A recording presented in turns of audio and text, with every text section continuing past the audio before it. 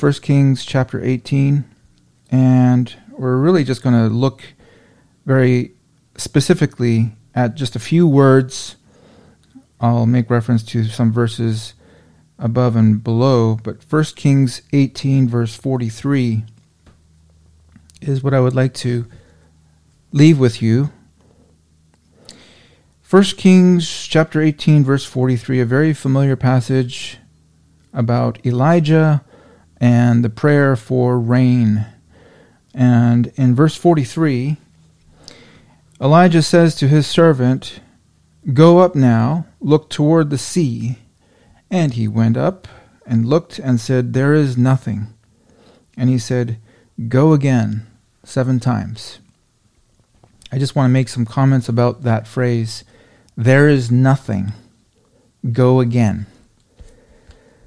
And I really want to drill this into us. I want this to be the thing that we take away, that we can't forget. It's in our heads. It's like a song that's stuck in our minds, words that we just can't escape from. I want it to stick that strongly with myself, with all of us. There is nothing. Go again. There is nothing. Go again. At the very basic level, this speaks of persistence. It speaks of persistence to me. There is nothing. Go again. And when we look at our own situation, we could probably say that many times over. There is nothing, by way of those things that we have prayed for. There is nothing. We're not seeing anything. But go again. There is nothing, often, but go again. What we see here in the verse above is Elijah, in verse 41, said to Ahab, "Get thee up, eat and drink, for what? There is a sound of abundance of rain." So I want to split up this meditation into 3 simple points. Number 1 is the ear of faith, if you want to call it that, the sound of abundance of rain. Number 2 is the trial of faith. And number 3 would be the reward of faith. But I really want to zero in on that second point. There is nothing. Go again. That's the trial of faith. But the first point is the ear of faith. And it's interesting here because there was no rain at that time when Elijah was making this comment. But there was the sound of abundance of rain. He was able to hear something. And that is the ear of faith. We often talk about being able to see with the eyes of faith. What can you see with the eye of faith? Well, here, Elijah heard the sound of abundance of rain, even though there was no sound physically, even though there was no sign of rain at all. There was nothing, in fact. But it says here, there is a sound of abundance of rain. And that is the ear of faith. And I just want to make some very simple application there to us all, is that we should be praying that God will give us that kind of sense, an eye of faith and the ear of faith to be able to hear and to see. We should not live in a state of, like I say, a perpetual wilderness experience. I mentioned that we're going into Bob Jones University. That is what I can hear by faith. That is something that I want to be able to see by faith. I want to be able to see a day when there are brought together a group of praying young people. I want to see that. I want to hear that. I want to hear their prayers. Hearing the sound of abundance of rain. People might think that to be foolish, or people might think that, in our case with sermon audio, what's that got to do with sermon audio or the computer science department or anything? It has everything to do with it.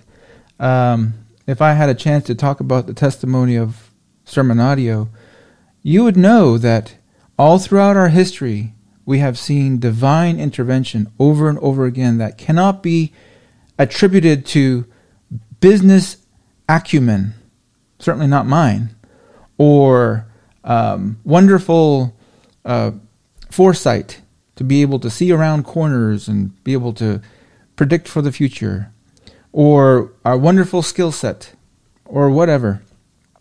No, prayer has everything to do with what we're doing at Sermon Audio, and if we have the opportunity to influence some students, I would be hammering that point home, that this is the reason why we are here, and this is the reason why we are still here after 20 years. I want students to understand that prayer it's the soil, it's the rich soil out of which everything grows. All of our desires to see God's kingdom expanded, it starts in the rich soil of prayer. So it has everything to do with it. That's what I want to see. But there are things that you want to see. You want to see loved ones saved. You do. You want to see your children all brought in. You might be the only one in your family that's in Christ. I know there are some that's true, and that's a sad thing. With the eye of faith, you can see your family brought to Christ. You can see that reversed, that ratio reversed with the eye of faith. There are things that I'm trying to encourage you to be able to see with the eye of faith, and not just be relegated to the here and the now and what we see today. We want to see our churches revived.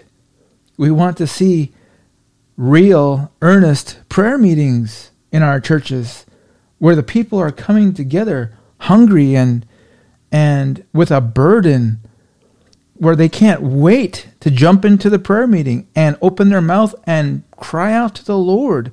Seasons of real seeking after God. I want to see that. I'm sure you want to see that. That's the eye of faith. Zechariah 8 type of faith.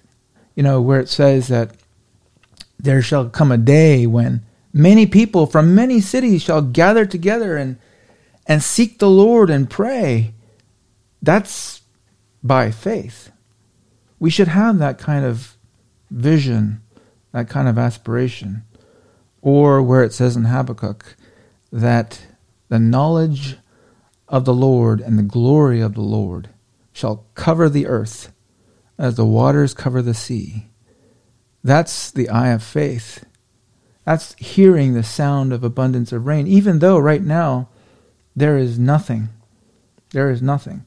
And this is not just all just wishful thinking, by the way. This is not just all us daydreaming passively, by the way.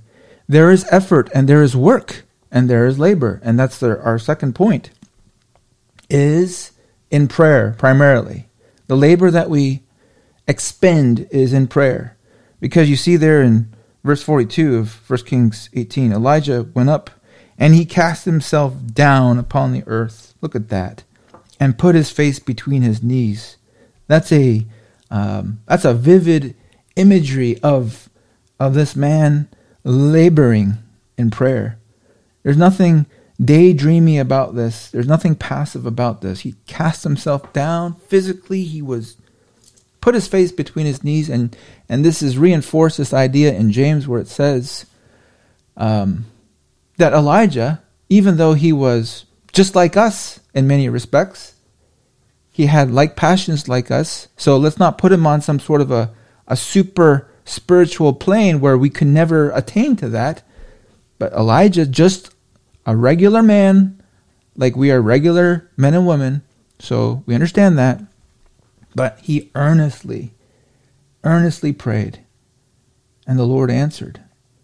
There was an earnestness here. There was labor here. And I want us to not forget that. It's not just that we're saying our prayers every day. We're repeating it as if by our much speaking we will be heard, right? No, there is a labor in this. There is earnestness. And there is persistence. This is the trial of faith. You see, because I want to rub it in. There is nothing There was nothing. There was absolutely nothing. There was no sign of any abundance of rain. Here's Elijah saying, I hear the sound of abundance of rain. His servant says, Mr. Elijah, there's nothing. Oh, go again. There's still nothing. Go again. 7 times. There is nothing. And you know what? We're praying. We're praying for what I just mentioned, for many things.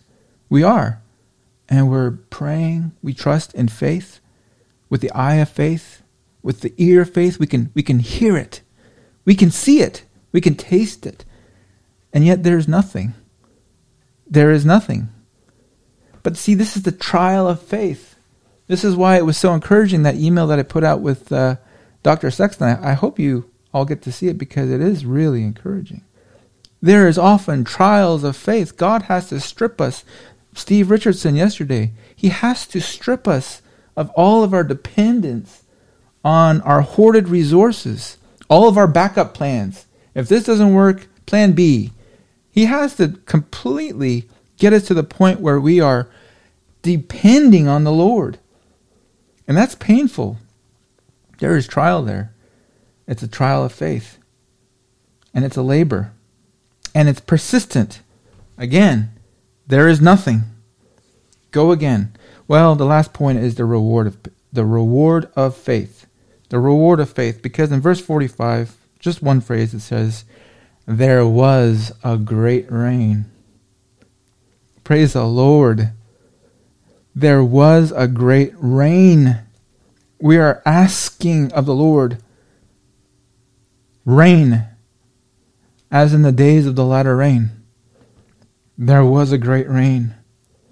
And you'll note that it was after 7 times, and 7 usually in the Bible bespeaks of perfection. And so it's in God's perfect time, and it's in God's perfect way that he sends the answer. But he will send it. Just 2 little stories to help drive home this point. Blind Bartimaeus, on the side of the road, a beggar. Bartimaeus, his name, Bar, son, Timaeus, honor. Son of honor. Doesn't look like a son of honor. And just like a lot of us, his title and his name belies his experience. Son of honor. He was a beggar. And yet he cried out to the Lord. But there was nothing. You look at the Syrophoenician woman. Remember her? And she was begging the Lord for mercy. He did not answer her a word. There was nothing. And blind Bartimaeus, people told him to be quiet. You're bothering the master. Talk about there was nothing. But he cried out the more. You see, he went again. Go again, blind Bartimaeus. Syrophoenician woman, she was rejected. Not only ignored, practically insulted. There's nothing. There's nothing for you. Give up. No. Go again. Blind Bartimaeus, he received the answer. What wilt thou have me to do, that I might receive my sight? Be it unto you according to your faith. Your faith. Same with the Syrophoenician woman. Your faith. In fact, he was marveled. The Lord was marveled. He was amazed at her faith. So great faith. What that speaks of is persistence. The Lord will answer. In Luke 18 it says, I will avenge them speedily. Shall not God avenge his own elect, which cry day and night unto him, though he bear long with them? So, again, there is nothing. Don't despair. Go again. Persist. The Lord will reward our faith in his perfect time and his perfect way. Amen.